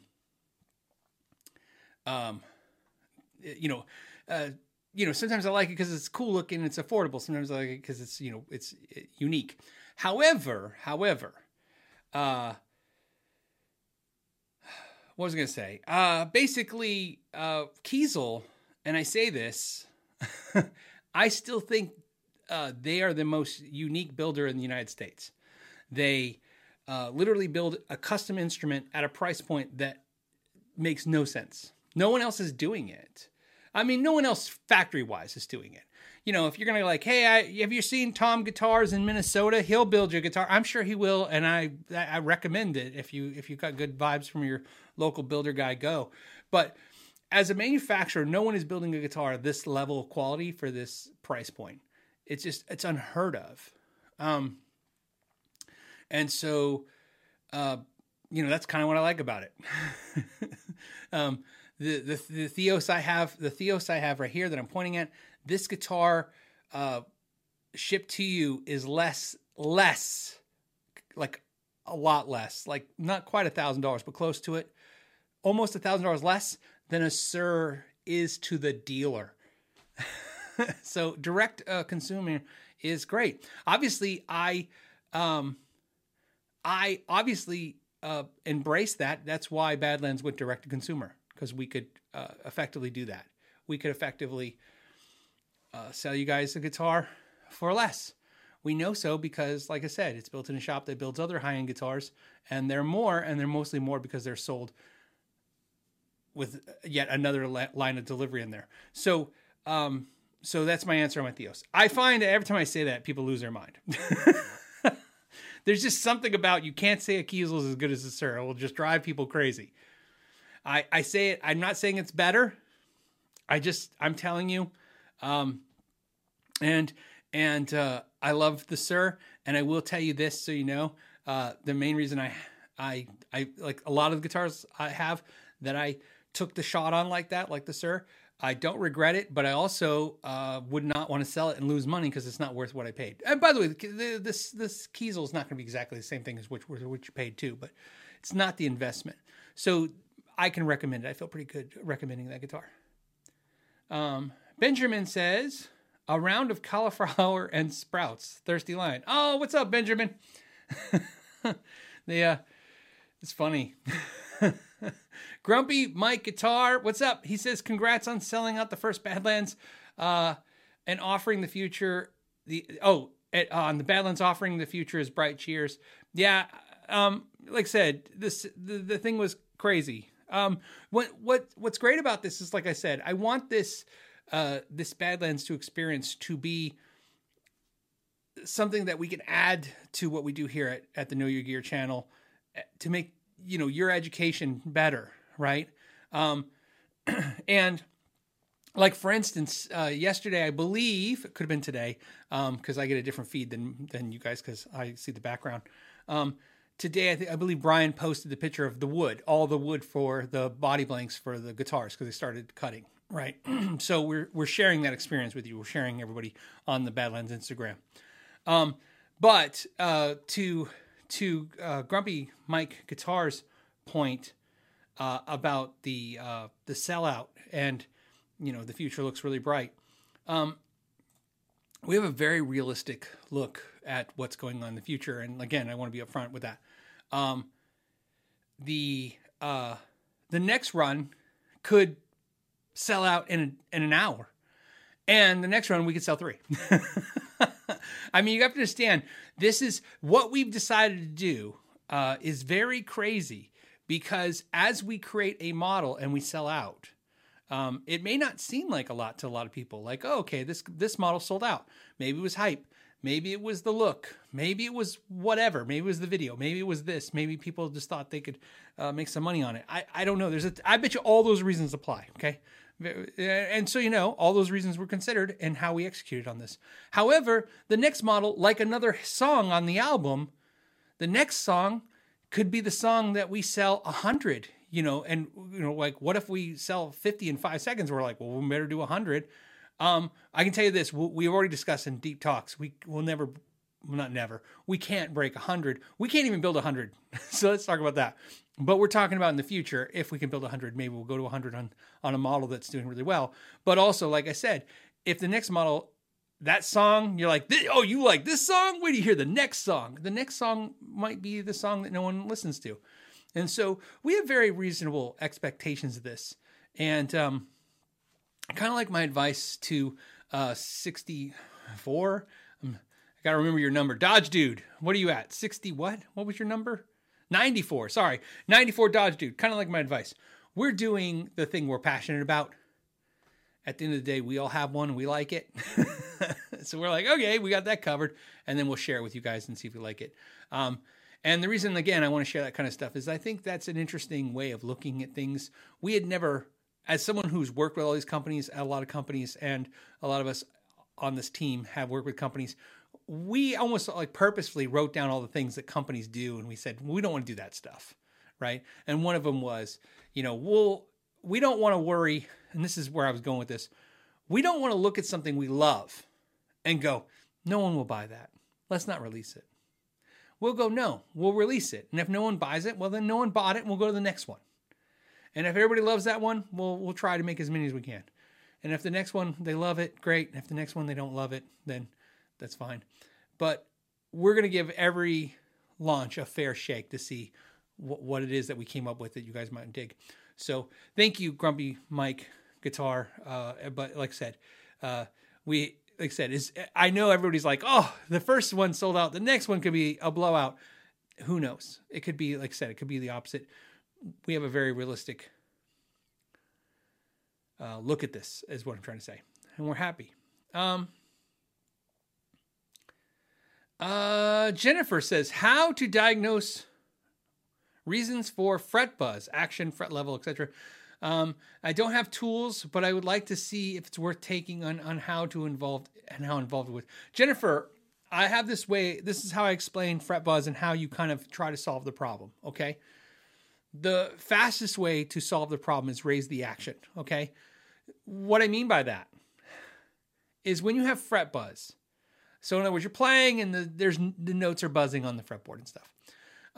Maybe what you want to do, or not maybe, what you want to do is raise the action. You can do it on the bridge. That's fine. You can relieve the truss rod too, but I would definitely just do the bridge. Either way, you want to get the action up on the bridge. And then raise it a little bit, play. Little bit, just each time, just a little bit, little quarter turn here and there. And then once the buzz goes away, you're like, well, yeah, now it's gone, but I have high action. Now your goal is to figure out how to lower it back and not have the buzz come back. And sometimes that might, you have to adjust the neck. And sometimes that might mean a bad fret that might be leveled. But at least you'll know where the problem is. And like I said, one of the things I love to do, which is where I kind of focus this channel on, is more on diagnosing and fixing small issues, but more importantly, understanding how to diagnose stuff so that when you go to a guitar tech, that you understand, one, what they're saying, and two, that they're not, just coming up with crap out of their head. You could go, well, no, I got the buzz to go away. I'll give you an example. A lot of people will bring a guitar to me and they'll say, hey, this guitar buzzes. I want you to make it not buzz. And I go, oh, okay. And I'll set it up and I try to figure out how to get the action to where it doesn't buzz. But here's an idea too. You could bring a guitar. Let's say you raise the action to where it sounds the way you want. And you brought it to me and said, hey, I love the way this guitar sounds. I've raised the action, but what I need is the lower action to sound like this. And that lets me know what kind of player you're like. Okay, you need lower action but no buzzing. I gotcha. So that's what I would work on, is experimenting with that. Sam says, I'm thinking of making a website where you can compare neck. I saw this. You sent an email about this. Your email was very engaging. However, I didn't have a quick answer. So it got put in a folder. That's what happens to the questions that are just a little too long to answer. They get in a folder, and then when I get my free time in the afternoon or something, I'll pull those questions out. So, Sam, your question. So, Sam, what Sam was working on or is working on is a website where you can compare necks to each other in a 3D model kind of environment. Is it a good idea? The problem I had with your idea was I didn't know, other than putting advertising on the website, I didn't know how to monetize this. I think you said briefly in the description that, money's not really the concern. I think I got that. Maybe I gleaned that from something, but it's a good idea. The problem is, it's not just the idea, it's how well it's executed, and then you got to get people to go there. The things you have to think about, Sam, that sucks is somebody will say to me exactly what you'll say. They'll say, I want to do this thing and I really don't care if I make any money. Well, one thing you have to think about is you got to get people to go to it. You build it. It's like making a video. It's no different. You made this thing and now you want people to use it. Even if you want people to use something for free, believe it or not, it costs money to get them to go there. How will they know this exists, right? And so that's one of the things you have to think about is it has to be monetized to some degree, because how do you get people to know it exists? Your website exists, and you're going to need to advertise that. And that means you're going to pay out of pocket, because if you build it, the saying, if you build it, they will come. I don't think that works. I think if you build it, there's a small chance, but I would bet you right now there's a ton of people watching right now that also have small businesses and also have smaller channels and stuff. And they're nodding right now going, yeah, I'm trying to get more people to what I'm doing too. So, and that's the other thing too, is it's not even just letting people know that you're doing it. It's all the competition. And in your case, there doesn't seem like a whole lot of competition. So I guess what I'm trying to say is I like your idea. I just don't know if I have any advice on how you could execute it any better, but, or how you can execute it better than what you're saying. I think the idea is great. It's one of those things, like, I guess it would be something I would refer to people to. Maybe that's how you get people there. But the importance, I think what you're looking for is just whether or not I thought the idea was valid. I think any information on the internet that helps people make decisions or understand what they're doing with guitar is going to have some value. Ben says, thoughts on flipping PRS 2408 SE neck pickups. Okay, so the SE slugs are on the inside, core and pulls are both face the neck, thus the single is spaced differently, is one Telly-ish, the other Stratish. I've never noticed where the slugs were on the guitars and why that was. The original reason why screws were towards the bridge and the neck was Seth Lover said he just did it because he thought it looked better that way. So it wasn't made a choice. On coil splitting, obviously, sometimes they're coil splitting a certain pickup and they want it in they want the inner coils or the outer coils based on that. And with PRS, depending on the guitar, but a lot of times the PRS, you got to understand the SE guys, believe it or not, what's really cool, something that they did, which is I think is becoming, I don't want to say they originated the idea because I can't really claim that, but what I can say is that I noticed it, they were doing it, and I see it more and more now. This idea that when they're making something like the SE, you're seeing PRS take this idea of, okay, let's not worry about making exactly like the core. Let's make it to where it sounds and plays really good. And if that means we have to change a couple specs in it, it's not just about changing it so it's not the same as the USA model. It's about changing it so it has a better shot of making the customer happy. So they may have made choices like what you're talking about on purpose. But thoughts about swapping them? You can. I haven't put much thought into it. It doesn't really hurt it to do it. El Scorcho says, hey, will my 09, just says 09, so I'm going to say 2009. Will my 09 Les Paul Silverburst ever turn green? Yes. My guess is this. Trogley says yes, because it's the lacquer aging. I called Gibson. They said no, because the paint was changed by 09. Changed. Look, changed to what? If it's lacquer, it yellows. So the question is it, you're saying it's a Gibson, right? You're saying 09 Les Paul Silverburst. If yours is an Epiphone, it's not going to change. It's polyurethane, it's not going to change. It'll be silver forever and ever and ever and ever. If it is a Gibson and it is nitrocellulose lacquer, it will green. How will it green? We don't know because, like I said, they do change formulas. There's things that they change. I'm not a paint guy. Remember, I only tell you general things, but I am a guitar guy, and as a guitar guy, I know what things look like when they age based on the finish. And so the answer to your question is super easy. If it is lacquer, it will green because it will yellow, which will turn green. And if it is poly, it'll stay the same. That's as simple as that is. And if you don't know, well, one, I just told you if it's an Epiphone. But if you're not sure, you can use a black light. You can buy a black light off Amazon and put it on the finish and see if it glows. If it glows, it's nitro lacquer. If you don't want to buy a black light, the other technique I use that's really easy is I usually use my thumb. You can use a finger too, but thumb. I pick a spot maybe on the side of the neck, maybe in the body, and I essentially, just like on this phone right here, I just kind of rub, right, with a little bit of force. What I'm trying to do is make heat, right? Just think of it that way. Like, you know how you rub something to warm it up? I try to I try to go to a finish, and I just rub really fast. I'm doing it right now because I'm trying to think how long, because now it's starting to get warm right now. So maybe 10 seconds, right? I don't know, something like that. I mean, obviously when your thumb is warm, you've done enough. And then what you do is try to see if it feels sticky. Like tacky, and if it is, it's most likely lacquer. If it's poly, it'll be warm, but it won't feel different. Lacquer feels a little bit more sticky, or tacky if it is warm. So that's another way to test it, and it doesn't harm anything. That wouldn't harm anything. Don't do it for an hour, but you don't understand. Just that's a good test. Brosif Behemoth. I think that's what a Brosif Behemoth says. Hey Phil, I'm looking at a Music Man Cutlass. How do they compare to the PRS Silver Sky and Fender Custom Shop? They're totally different animals, in my opinion. All three of those guitars are great, but totally different animals. And since we're on a verbal show and I can't show you audibly what they sound like and talk about the pickups and the tones and all this stuff, let's just talk about the necks, because that's a huge part.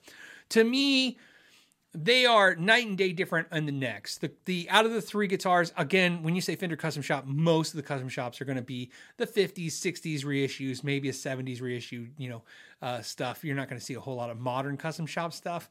So with the more modern neck profile, but some of them will use like a 60s neck profile, some a 50s neck profile.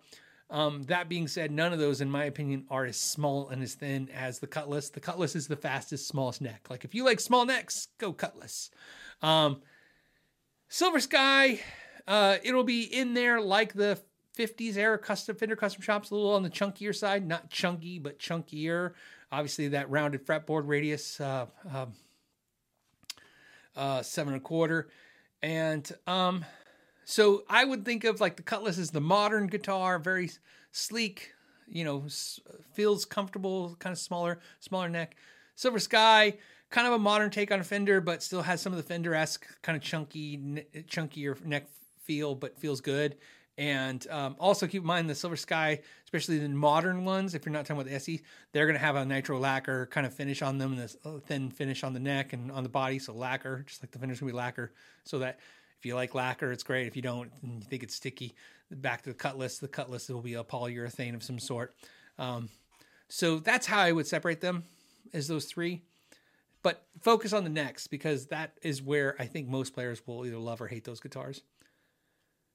Michael says, if the sound of an amp fluctuates, changes during playing, does the higher quality of more expensive amps sound? Sounds like to me you have a bad tube or you have a problem. The sound should not fluctuate, and change during playing. It's very common for tube amplifiers when you're playing for the volume to drop and then come back up, or sag a little bit, or even darken the tone get a little kind of muffle like this and then come back. A lot of times that's tubes. It could be components going bad or that are bad. But, the great thing about tube amps is that, say 8, I really kind of feel like it's 9, but 8 out of 10 times it's a tube issue. So you want to chase the tube, the problem. So I don't think it's you need a more expensive amp. I think your amp's having an issue with its tubes. Mark says, hey, I have a Squier paranormal offset Telecaster. Think about replacing the pickups into blues, jazz, funk, rock. And everything. I'm into everything but metal. Thinking humbuckers, P90s, thoughts on pickups, electronics. Here's the thing. You obviously blues, jazz, funk, classic rock. You're looking for something that's versatile, pickup that's versatile. So I would stay away from the high gain pickups and the extremely low gain pickups. Stick to things that are in the middle and that produce, it's a Telecaster, but you said P90s. Thinking humbuckers or P90s. I like P90s in that guitar. I would do P90s, like even if they're humbucker sized. That'd be kind of cool. But I would think, like I said, mid output pickups. Stay away from the high output pickups and the extremely low output pickups, and that will give you more versatile stuff. Steven, thank you for the super sticker. Anthony says, hey Phil, whatever happened to Tim, just Tim, and did we ever reveal? No, I remember Tim, just Tim. I don't know. You know what it is? Sometimes people are on the show and they like ask questions and stuff, I see them every week and then I don't see them and then I see them back again. And so, yeah, I don't know. Tim, just Tim. That's a throwback. Volk Hammer says, hey Phil, I was too late for the GX1, so bummed. Last week you mentioned a Kiesel that has a similar 80s round. Which model Kiesel were you referring to? 80s round? You mean like the neck? I would say, here's the problem. So let me just give you this. If you were looking for the Badlands guitar at Kiesel, you would want to go with the Aries model, in my opinion, without the bevel cut, and obviously a Floyd. And then if you went with their standard neck, it would be close, but it would be thinner than the Badlands. If you go with their thick neck, it will be thicker. Right? I mean, that's kind of like I said, we kind of picked a neck profile that we're like, yeah, that's it. That's the neck, right? So, I mean, I really feel like we got it. A lot of my friends have picked it. Actually, the comment I get most about this guitar from friends when they pick up the Badlands neck is they go, oh, it's not as thin as I was thinking it was going to be. And I'm like, yeah, every single one of them, no exception, I swear. They go, oh, it's not as thin as I thought it was going to be. And after a minute, they go, oh, it feels really good. Like, I thought it was like, for a second, I thought it was chunky, but it's not chunky neck. It's thin. And I go, yeah, it's like I said, it's in the middle. But I think if you got the Aries non-bevel, model, and get their pointy headstock, I mean, you're pretty close to what we have, which is why we did it the way we did it. Because again, I'm working on ordering an Aries right now as we speak. I want orange pickups. Michael says, hey, pickup bobbins. Why do most humbuckers have a row of screws and a row of flat bobbins? You rarely, if ever, see screws on singles. Well, I mean, the screws were about adjusting the height. I mean, that's what that was really about. They wanted to be able to adjust the height of the pickup. There are dual rows that are slugs. The Badlands pickup, I know it's got so much Badlands talk, but it's just a good reference, so it's information. The Badlands pickup that's in those guitars, the ones we use, they're 2 rows of slugs. We don't have screw pieces on them. Obviously, because we want to put the plastic cover on them when we wanted to go flat. So why do most humbuckers have it? I mean, again, it's just so you can adjust the height. Same thing, single coils, why don't they have screws? Well, a lot of times they just set the slugs different depths, but there are pickups with screws. Usually they're Allen screws of some sort, but there are screws, single coils with screws. So it's just, again, it's one of those things where I don't think I would get too focused on that. I always you see the Invader by Seymour Duncan. It's got those big screws in there, right? I find in pickups, I mean, again, generally speaking, in pickups like blade style pickups definitely have a difference to my ear and the way I perceive when I play. Having a big, one big essentially slug sideways like the magnet, like a bar, versus individual slugs, that seems to have an effect, I notice. But do I notice slugs versus screws tone wise? I don't really notice. A lot of times I can't notice when the heights are been adjusted. It's really hard to notice that too. What's really cool is my wife, again, working on stuff.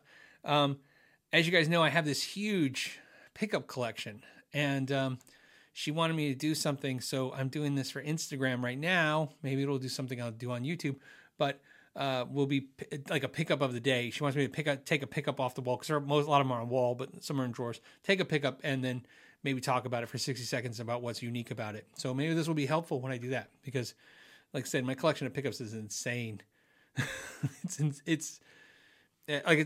Our joke is literally no one can drive by my house and their compass work. Because, in fact, we even make the joke everybody could find my house. If you just drive through neighborhoods in Arizona and all of a sudden your compass starts spinning, that's my house with 6,000 magnets in it. Baked Alaska, thank you for the super chat.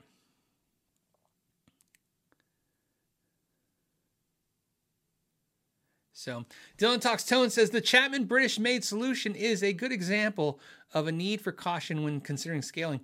So what he's talking about is, I saw Chapman made the announcement that they're having an issue with the British made series. Some shop was building them and now they're not building them. So let's again talk about that. And very clear, the guitars that we have built in California, they have more capacity. So they even hired a new person. We actually were responsible for getting somebody a job. So we employed a U.S. American. I say that because every time I say American, somebody's like, you mean like North America? Yeah, United States. So here's what's interesting about this. What we did is a little different. We had the ability, like I said, we could have made 100. So I'm just explaining the caution of the Chapman thing. We could have made 100. We chose, like I said, to keep it under control. And we're never going to scale up because, again, we know that the business model is framed in a way that we could have a 50-piece run and then we could have a 3-piece run. We just know that those are the examples that are happening. What I maybe didn't explain, which is kind of an interesting thing, and this is, again, I'm clear. I kind of discussed with so many things that clear to talk about. This thing probably I wasn't clear to talk about, but I'll tell you. One of the reasons why we have the models already figured out is we have it set up almost like a YouTube channel model. In other words, on YouTube, you post a video. You never know what's going to work, right? You post a video like 5 things you don't know about this guitar pick that I love, right? And and it does great. And you're like, woo, it's killing. And then the next video is called, if you thought that pick was crazy, wait till you see this pick. And like 8 people click on it and nobody watches it. And so when you have a video that does well, I like the term, let it breathe. So some of you guys have seen that on my channel. There's all kinds of strategies on YouTube. Some strategies are they don't put out a video every damn day. Every day there's a video. And God bless them. Some channels put out videos when they feel like it. Some channels put out videos for other reasons. I have videos already ready. And sometimes what happens is I'll put out a video and it's killing. And I look at my analytics and they're killing and everybody's happy and you guys are watching it and more viewers are going to watch it in the next day or so. And I let it ride. Like I said, I let it breathe. And then when I see the video start to decline and I don't see people watching that video as much, then we release another video. That's how it works. It's always been done that way. So that's kind of how we think of things. So we let it breathe. The business model for this guitar company works the same way. If we release the next model and we sell 3, just so you know, we were ready for this. With this model, the first Badlands, if we sold 3, I told you guys on that first show, we might sell 3. If we would have sold 3, well, I can tell you exactly what happened. Everybody would have got those guitars in about 2 to 3 weeks. Well, I mean, soon. And then the next model would come out. We'd have it ready to go. We were already ready, like I said. So that's why I'm saying difference in the business model that way. The reality is we're not doing imports. So this is how the business model works. We have no interest in the imports and us doing them. So that's why, like I said, it's slightly different. On the Chapman thing, I don't understand the Chapman thing. So, I'm going to be very clear. I was, when I saw that announcement today, I just should be honest about this. When I saw the announcement today about Chapman's British made guitars, something of shops closing, I had no idea they were making those. I thought that was something they did a few years ago. And I thought that had already stopped. I was totally shocked by that. I obviously can't pay attention to everything. Like I said, it's a bandwidth issue. I had no idea they were still making some higher end Chapman guitars. So I didn't know. But like I said, there's also, unfortunately, there's things I can't talk about. And one of the things I can't talk about is why we have, again, let's just say we have it set up so we can hit. I can't talk about it. It just doesn't matter. Like I said, it's just, I guess to say that concern isn't a concern we have.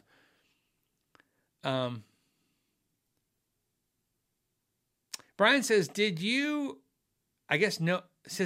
Ola's Solar Europe custom, Ola Solar has a custom shop? Ola reached out and said, congratulations on the company. I thought that was very nice.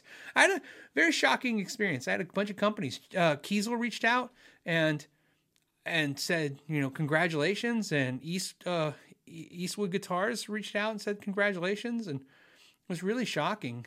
I was like, whoa, thanks. And very nice. And it was really cool. Richard wants to know, do you have prototypes of the next 4 Badlands models? We have so many guitars designed, ready to go. It's insane. So we have one benefit that is very nice. We are exactly like when you see these behind the scenes on the bands writing an album. We're one of those bands where we have 50 hit songs and we're just figuring out which ones come first. That's exactly. So when I say we have 4 or 5, when I say 4 or 5, I mean, those are the 4 or 5 we picked to be first. But we already had everything done. And then we just pick which ones we think are going to do in order. And almost like strategy, just like in song launches, we think this one will do good first. We think this one will do good second. I mean, there's a strategy to why we think the release of ones will do well. Let's see. Speed for Hire says Ola just copied Washburn, not original. Actually, that's not entirely true. I could argue, of course, easily. Everyone copied everybody in this industry to some degree. Besides maybe Fender and even him. But Ola, that wasn't what happened. If you guys remember, Ola was with Washburn, and they were making his model. I was a Washburn dealer. I remember carrying those Washburns that look like Solars in the store. So I know I bought Washburns that looked exactly like Solars in the store from Washburn. He did not do, what he did was, Washburn had decided, again, I was a dealer. So this isn't like a hearsay, like I heard a rumor on Reddit. I was a dealer. Washburn told us one day, we're not making electrics. We're just going to make acoustics. The money's in acoustics. Because Washburn got purchased.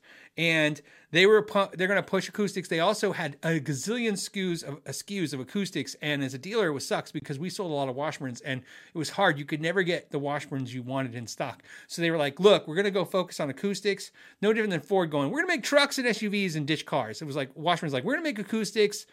Obviously, they had the Michael Sweet and the Nuno Betancourt series, USA guitars. They shut down the USA shop. Okay, those guitars are built by a third. So if you buy a Nuno Betancourt Washburn guitar, it's built the same way essentially a Badlands is. It's ghost built by another company, right? So Washburn doesn't physically build those guitars. Okay, those are built by another person for them, just like how we do it. This whole industry is riddled with that. That's why we knew to execute on it. We like to call it domestic outsourcing. It's like how everybody has the idea, like, hey, let's go to China and have guitars made. We're like, well, why don't we just have guitars made right here in the United States? We could do that. So we call it domestic outsourcing. So with Ola, what happened was they decided not to do the electric guitars anymore. They're going to do acoustics. They may have kept a few here or there models that were the hot sellers or entry-level guitars, usually probably based on some kind of strategy that worked best for their dealer network. Ola basically said, hey, I want to keep making these guitars. So essentially, they worked out some kind of deal, and that's why he did it. So he kind of overtook the brand and rebranded it. I could probably maybe, hopefully one day I can interview Ola. I would love to get him on the channel. Maybe he should do a podcast where I interview him. I would love to do Ola interview and ask him specifically about that story. I bet you I got most of it right. There's probably a few things he'll go, nah, not quite on that part. But like I said, generally speaking, that's the way it was presented to me as a dealer at the time, what was happening. So I just want to be clear with that. And then, of course, the diehard Olas fans will probably know a little bit more. But like I said, I would love to interview him. I think that'd be an interesting story because, like I said, he saw an opportunity and he bet his ass on it, by the way. I mean, that was obvious. It could have went really bad. He could have invested his money and time into that, and it could have literally kind of not worked out. So good on him. I'm glad it worked out for him.